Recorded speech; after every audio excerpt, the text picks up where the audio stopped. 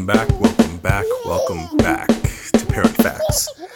If I'm sounding a little chippier, it's because the lockdown is starting to get lifted, no more restrictions, and I get to spend more time with my kids, getting more physical activity outside, otherwise known as y'all go outside, I need an hour nap. Now this episode is a little short and sweet. I'm going to get straight to the point here. There's something called dissociation that kids just can't seem to get their heads wrapped around. What's dissociation? Basically, they're not able to not associate one thing with another. You see, today my son was asking me about the bird, not the birds and the bees, too early for that. He was asking me about a bee who he saw in a flower. He said, "Daddy, is that bee getting honey?" And I told him, no.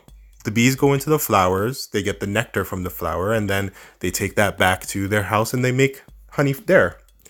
I could go further with that, except if I told him the full story about how bees make honey, getting the nectar and then regurgitating it up into the honeycombs, then he may not like honey. The sweetest natural sugar that I could give him, and I'm okay with giving him, he's going to associate forever with bee vomit.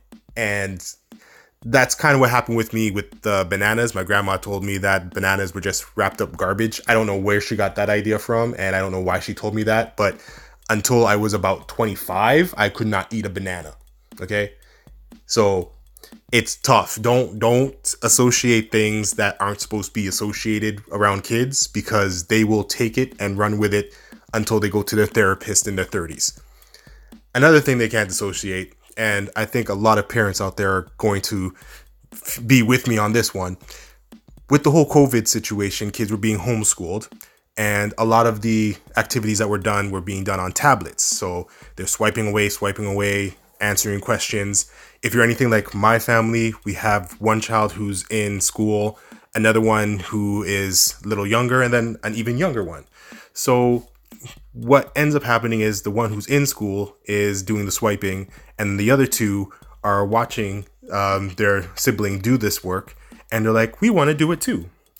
And we have another tablet that they could play on and do little activities through children apps, and it's all fine and dandy, except for the fact that they cannot dissociate a tablet from any surface that is reflective or has a screen on it.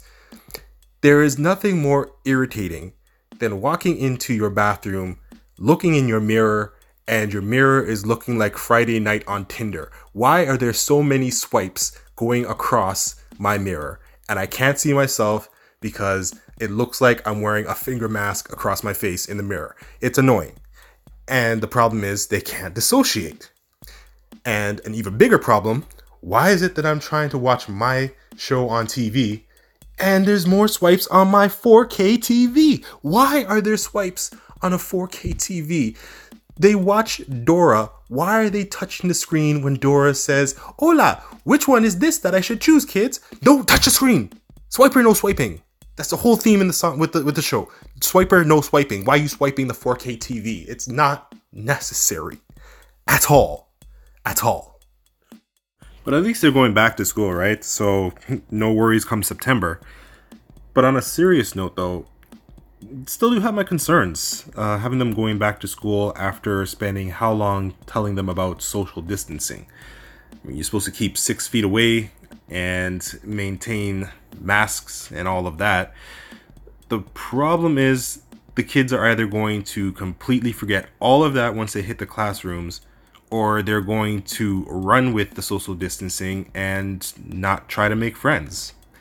And along with learning, that is one of the major things that you do in school. You learn how to socialize, to be part of a social group.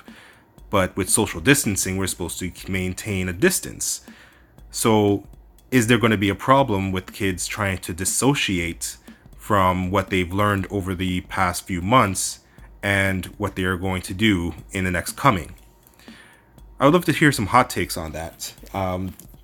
I had a cousin who put up a post saying kids are going to go to school with their Paw Patrol mask and come home with a Spider-Man mask because they made a trade at lunch.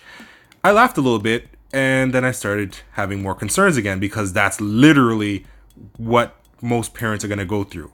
and they're going to be freaked out because the kids are going to be breathing in a mask that another kid was breathing in. They're going to think it's coronavirus, and they're going to start burning things. And I don't know. So what do you think? Do you think this plan for going back to school is going to work? Do you think it's safe? Are you sending your kids back to school come September? Let me know. You can hit me up at Facebook. You can send an email to parentfactspodcast@gmail.com. Let me know in the comments, what do you think about this plan for going back to school?